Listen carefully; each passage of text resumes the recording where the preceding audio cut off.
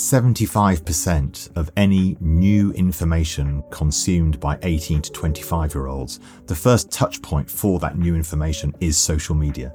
The journalism has to move. It's our duty as people who want to inform the world to understand where the audience is and move and help them navigate the world where they are, not where we might like them to be. That's Kamal Ahmed, Editor-in-Chief and co-founder of the News Movement, reflecting on what the future of news could look like in 5 to 10 years' time. On this episode of Lives of Tomorrow, we explore the future of news, looking into how younger generations are and will be engaging with the headlines shaping our world. Welcome back to Lives of Tomorrow. My name's Carla Bazashi and I'm the CEO of WGSN, the world's leading trend forecasting company. Today's topic is one that's very close to my heart, having spent a large portion of my career as a journalist and editor before moving into trend forecasting. And in this conversation, we establish what news is today and what it means to younger generations. Former BBC editorial director Kamal Ahmed joins me to discuss this hugely important topic. Now, Kamal has a wealth of experience as a journalist. He's worked as executive business editor for the Sunday Telegraph newspaper and executive editor of news and political editor at The Observer. But he most recently co-founded the News Movement, which he describes as a new way of thinking about how you provide news and useful information for 18 to 25-year-olds, or actually anyone who is engaged by new forms of storytelling, all of which makes him the perfect guest to help us reflect on the future of news. So for listeners who maybe aren't familiar with you and your body of work, as it were, could you introduce yourself? My name's Kamal Ahmed. I'm the editor-in-chief and co-founder of a new media business called The News Movement. This new entrepreneurial endeavour comes after many years. I think a veteran is probably just about how you could describe me. Started my career in the early 90s in local newspapers in Scotland and then travelled mostly the print media journey through journalism. So from Scotland, local papers, I joined Scotland on Sunday and then to The Guardian, followed by The Observer, The Telegraph, a brief stint in communications at the Equality and Human Rights Commission, and then the BBC, and now this new venture. So it's quite sort of a traditional route into journalism, and then you're now kind of at the forefront of pushing the future of news.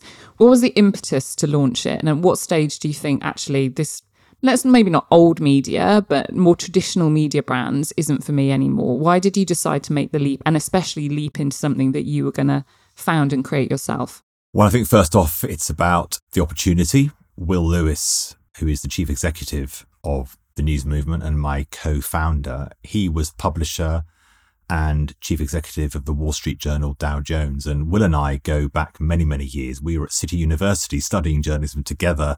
And the two of us have been friends, for a very long time. And we've been talking about this issue around this huge audience change, and has what might be described as traditional media, as you say, really done enough to change alongside this huge audience shift. And as ever, it's often what happens in your house is what really brings it home to you. And both Will and I have children who are similar ages. My daughter is 23, my son is 19. And you know that generation are navigating what might be described as the news space in a very different way. So there was this huge audience shift. And I've always been motivated, as has Will, with the notion of modernisation. If journalism doesn't modernise to serve audiences as audiences change, then there is a danger. There is a danger that journalism becomes diminishingly important for the kind of world we live in.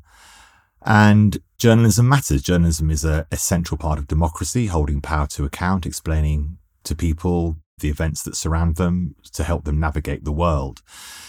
And this problem has really been rising on anybody involved in the media's agenda for the past decade, and social media has really rocket boosted that. So we've been sort of poking around at this issue. I was editorial director at BBC News. As I say, Will was very, very senior in the media industry. And really the stars aligned, to be honest. Will was coming to the end of his time at the Wall Street Journal. I had a big decision to make at the BBC. And often with these entrepreneurial endeavours, there was an opportunity, frankly, and Will really took the leap. It was him who started it. And then he asked a few weeks in, a few months into this business, whether I would be interested in joining to help him shape this new idea. And that's really how it happened. My partner, she started her own law firm 26 years ago. And I remember her saying to me, Kamal, if you don't do it now, you're never going to get another chance. And it has been so much part of what you've been talking about for so long, probably boring her senseless for years about the need for change. Actually, There is that moment, isn't there, Carla, where you can only moan about it for so long before you need to go and do something.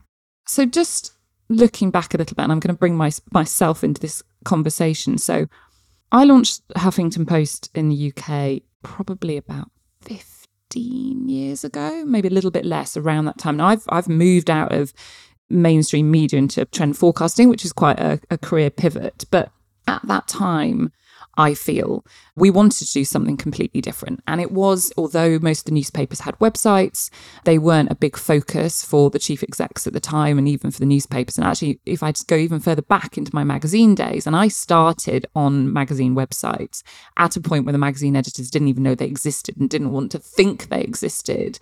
And now all that's left is the websites, and the magazines have all gone kaput. And we made a really big splash at the time. When I left Huffington Post, we had more readers than the Telegraph online. But those big titles, sadly, HuffPost and the BuzzFeeds, do not have the, I guess, traction today that they did at that time. But you've come up with something brand new. So what do you think is it that the audience is there now, or is it that mainstream media managed to kind of obliterate that first round of the digital news environment, and that's actually given space for something new today? As you say, what BuzzFeed did, what HuffPost did, what Vice did was absolutely revolutionary. And the issue was not so much the content as the business model, to be frank. We're very aware of the gravitational pull of traditional media. That it was interesting. I was at the World Association of News Publishers conference in Taipei a few weeks ago, and I was speaking to a relatively new social media company, news company in India.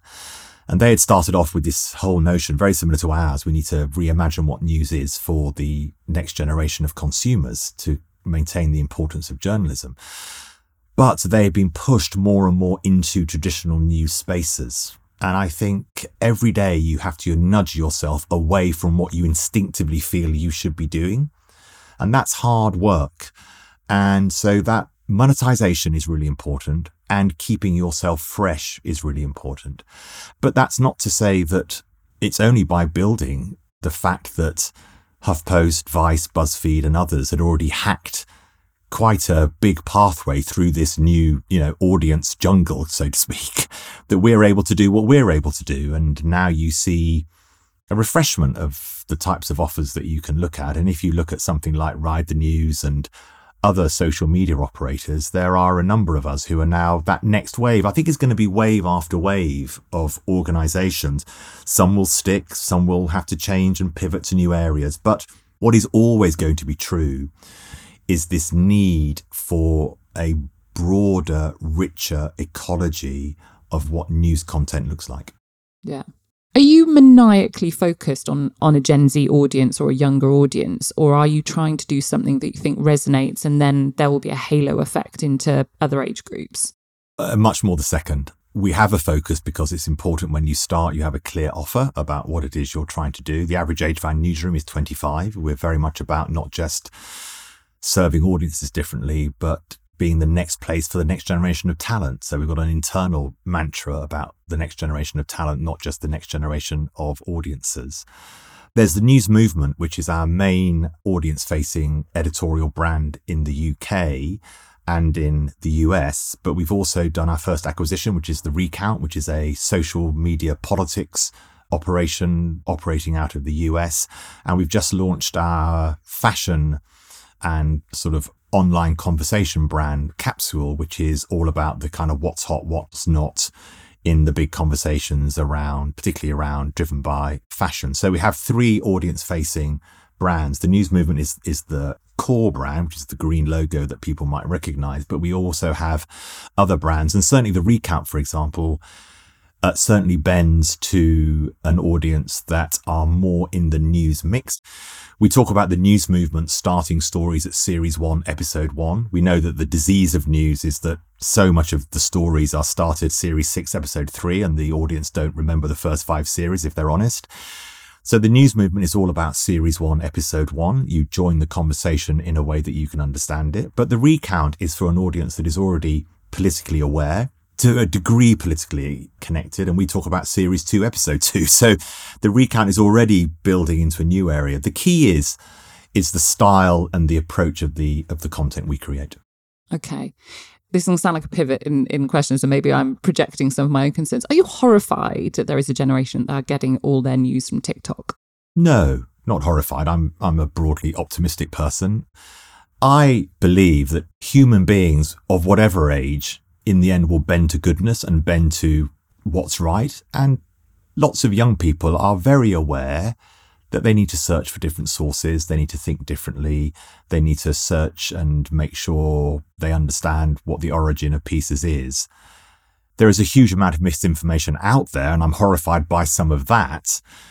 I'm not horrified by the audience response to it. What the audience wants is a demand for accurate, engaging, non-partisan news and useful information, but it needs to be delivered in a way that they understand and enjoy and is part of their particularly social media experience. I think where traditional media has found it difficult is understanding. We never use the word reversion.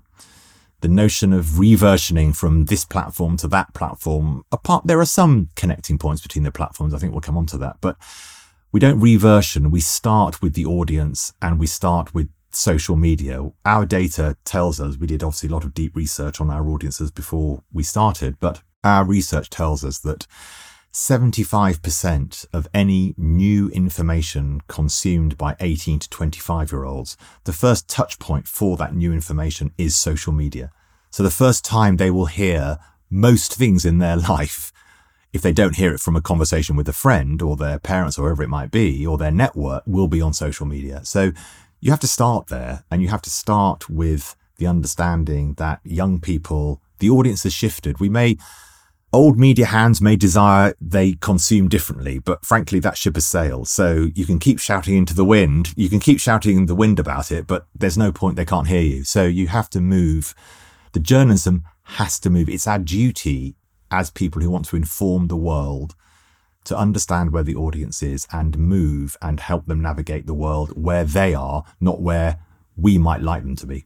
And does that all come really naturally to the 25-year-olds you've got staffing your newsroom? I guess, how much are you having to teach as the media hack in the organisation? How much are you teaching and how much are they teaching you?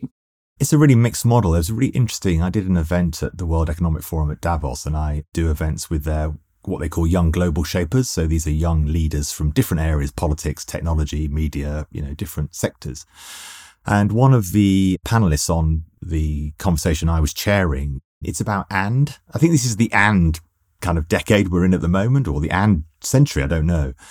She said, it's not about us replacing you. You get out of the way, granddad. You're out of date. Leave it to us. It's about a partnership. It's about the skills and passions of my generation aligned with the skills and passions of a younger generation.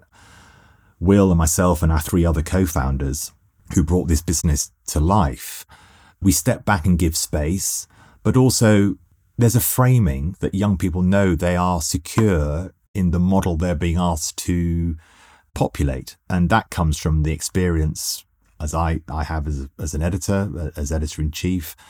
And then we have our newsroom leaders in the UK and in the US. And I think that's that mix is very important as part of what we do. One of our great creator journalists, Clodagh Griffin, it's a bit of a joke, but we do repeat it to each other. Every day's a school day, however old you are. And that's a nice notion to have in the newsroom. So look, I've got a lot of learning to do as a leader, but we do try and listen first. I think a lot of newsrooms are about talking first and listening afterwards. We've reversed that model. So we try and have a conversation which is about listening to our young talent, understanding what the conversations are in their networks and in the audience listening systems that we have, and then responding to that. But also, lots of young people don't know what they don't know. that's where I can sometimes step in and say there are some areas here where journalism is introducing subjects to our audience that they're not aware exist. So you've got to have that mix. I'm just going to flip into a totally different topic, and we're going to ask you some reoccurring questions that we ask all our audiences or all our speakers, and then we will come back and continue on this topic. So when and how do you prioritise yourself? Wow, that's a really interesting question. I think one of the major diseases of journalists is they're always doing journalism, which I think has always been probably my problem.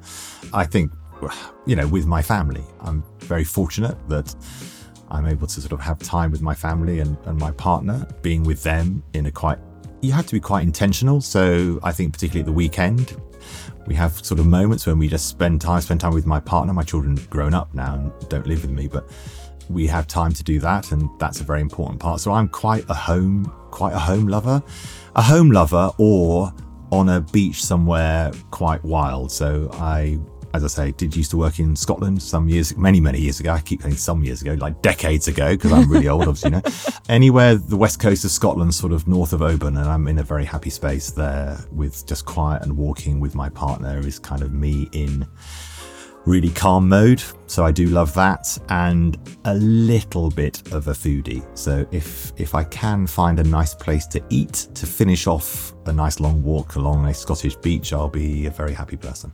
What will you eat if you're home alone and no one is watching? A takeaway from the local Indian restaurant. Okay. What is your bad habit? Not noticing things that need doing that are very, very obvious, like emptying dishwashers, putting clothes away, things like that, which I am working hard at doing. And also I make appalling breakfasts for some unknown reason. Even though I am of advancing years, I still don't quite seem to be able to make porridge. So those are my two terrible areas which I've constantly picked up on from my family of being useless at. I'm good at other things, but useless at those two. I do think that question, actually, we should always ask someone to partner it before we actually ask the person I'm interviewing. When did you last learn something new that's had an impact on the way that you live your life? I think doing this job, it's been amazing to move from being editorial director of BBC News on the board, which is an organisation of many thousands of people globally set up, to actually running your own company is an exciting and interesting journey you go on. So I think that doing a completely new thing in your life at my age has been enormously gratifying, and I've learned a huge amount about how organizations work. So you've gone from, as I say, an organization of many thousands to an organization of, I think we're now 65 people in New York and London. So that's been a really exciting journey. And again, changing the tone of the topic here, what was the last series you binge watched? Beef was the last series I binge watched, and I was very sorry when that finished. I'm also a big fan of Bear. I don't think I only watched series beginning with B, but I'm very much looking forward to watching the second series of Bear as well. So those are the last two big things that I don't binge watch, to be honest, Carla, because I'm always reading papers. Obviously, as we say, we're both terrible journalist junkies. So I'm relatively steady, but I do consume series, yeah. Okay, right, we're going to get back into the future of news. Now, we've talked a lot about how news is evolving at the moment. What are your predictions for what's coming? I think it's a hugely complicated market where being nimble in what you do for your audience is going to be absolutely key. I'm doing some work at the moment for a strategic company about Media 2030. So I'm not really in the prediction game, but what I would say is that the style of storytelling and story choices have fundamentally changed and are going to be a more and more important part of what the news offer is. And that's all about what we call horizontal storytelling. So that's friends finding out together, moving away from the professor of news, wraps up everything in a bow and then launches it at a grateful audience like they're in a theatre. We tend not to talk about audience. We would prefer to talk about community. So an audience sits passively in a theatre and is told things.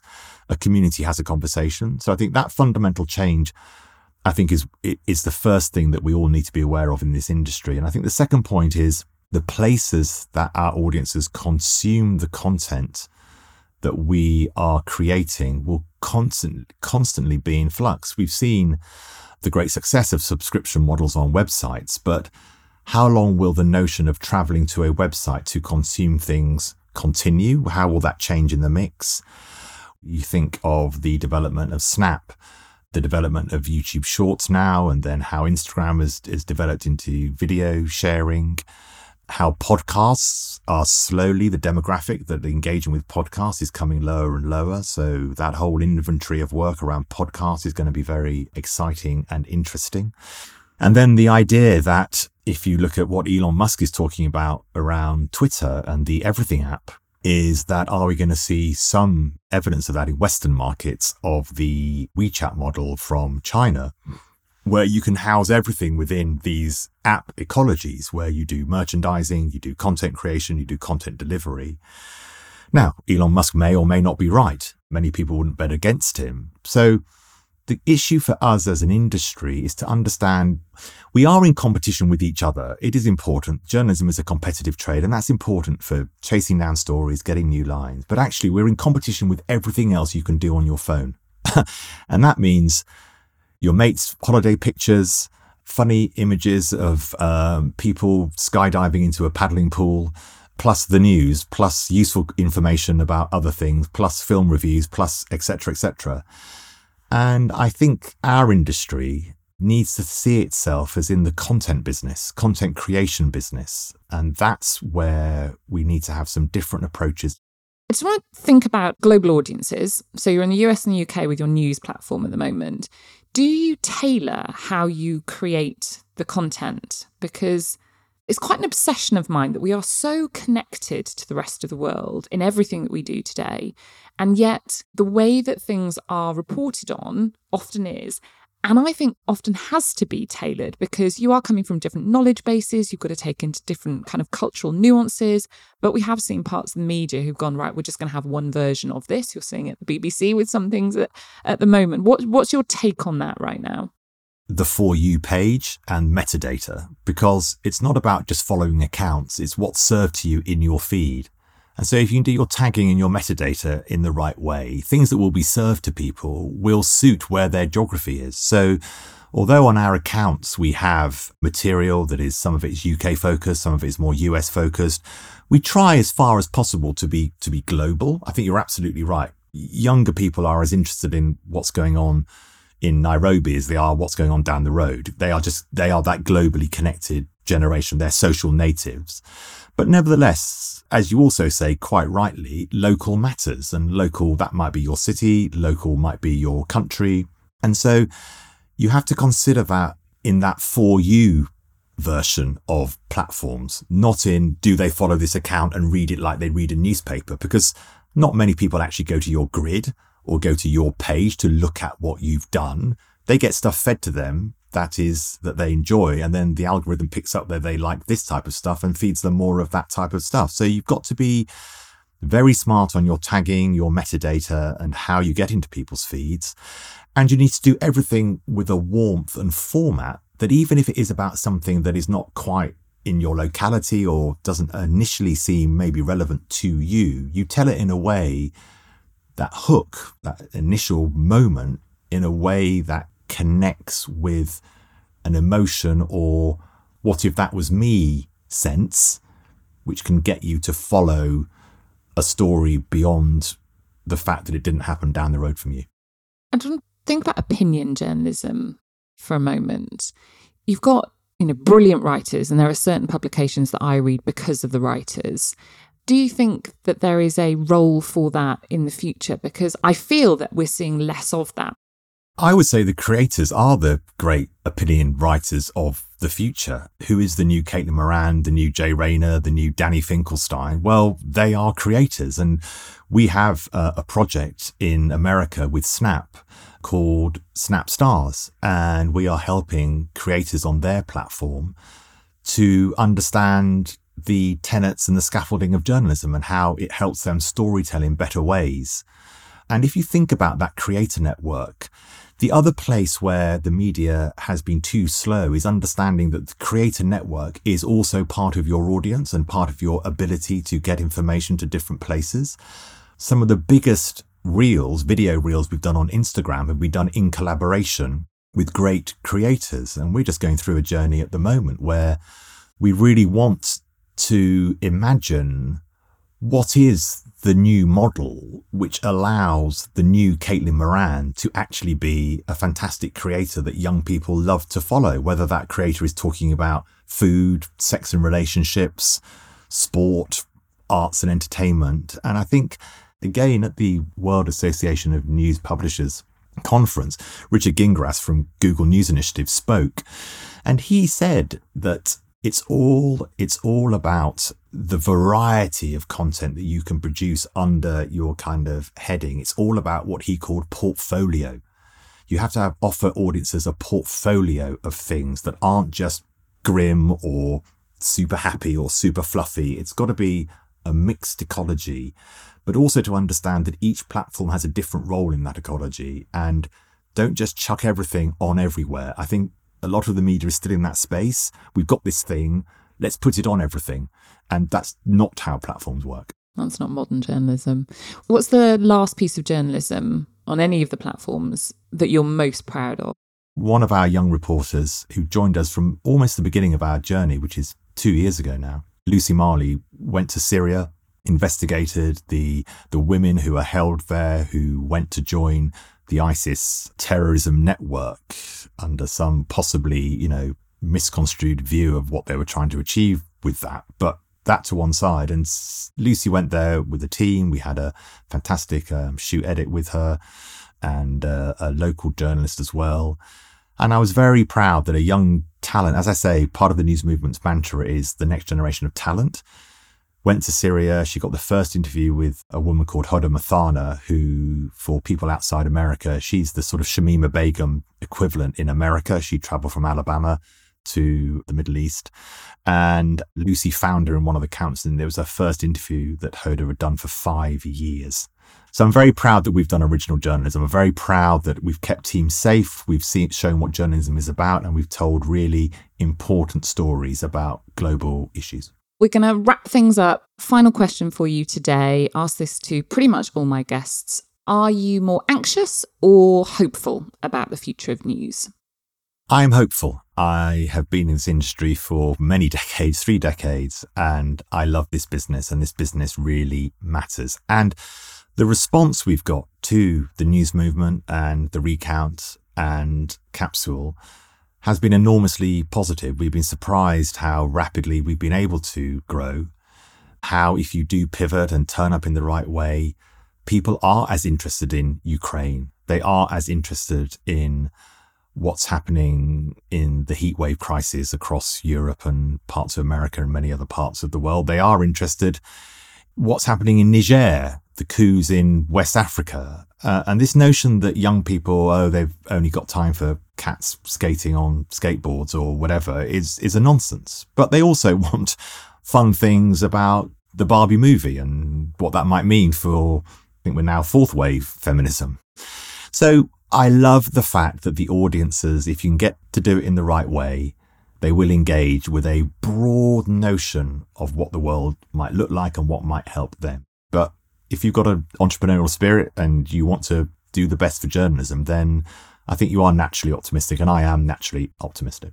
Thank you so much. I could talk to you for hours. I love this topic. I love this industry, and I'm so glad that there are still people investing in new ways of creating news. I've got 3 stepkids and they're 10, 13 and 15. And that question about, are you horrified? I am horrified that they get their news from TikTok. Well, actually, they've all deleted TikTok. So they're now pretty much getting it from YouTube Shorts. And that really concerns me. So I'm really grateful that there are people like you out there creating platforms that hopefully that next generation are going to get a balanced view of the world and really understand things better. So thank you.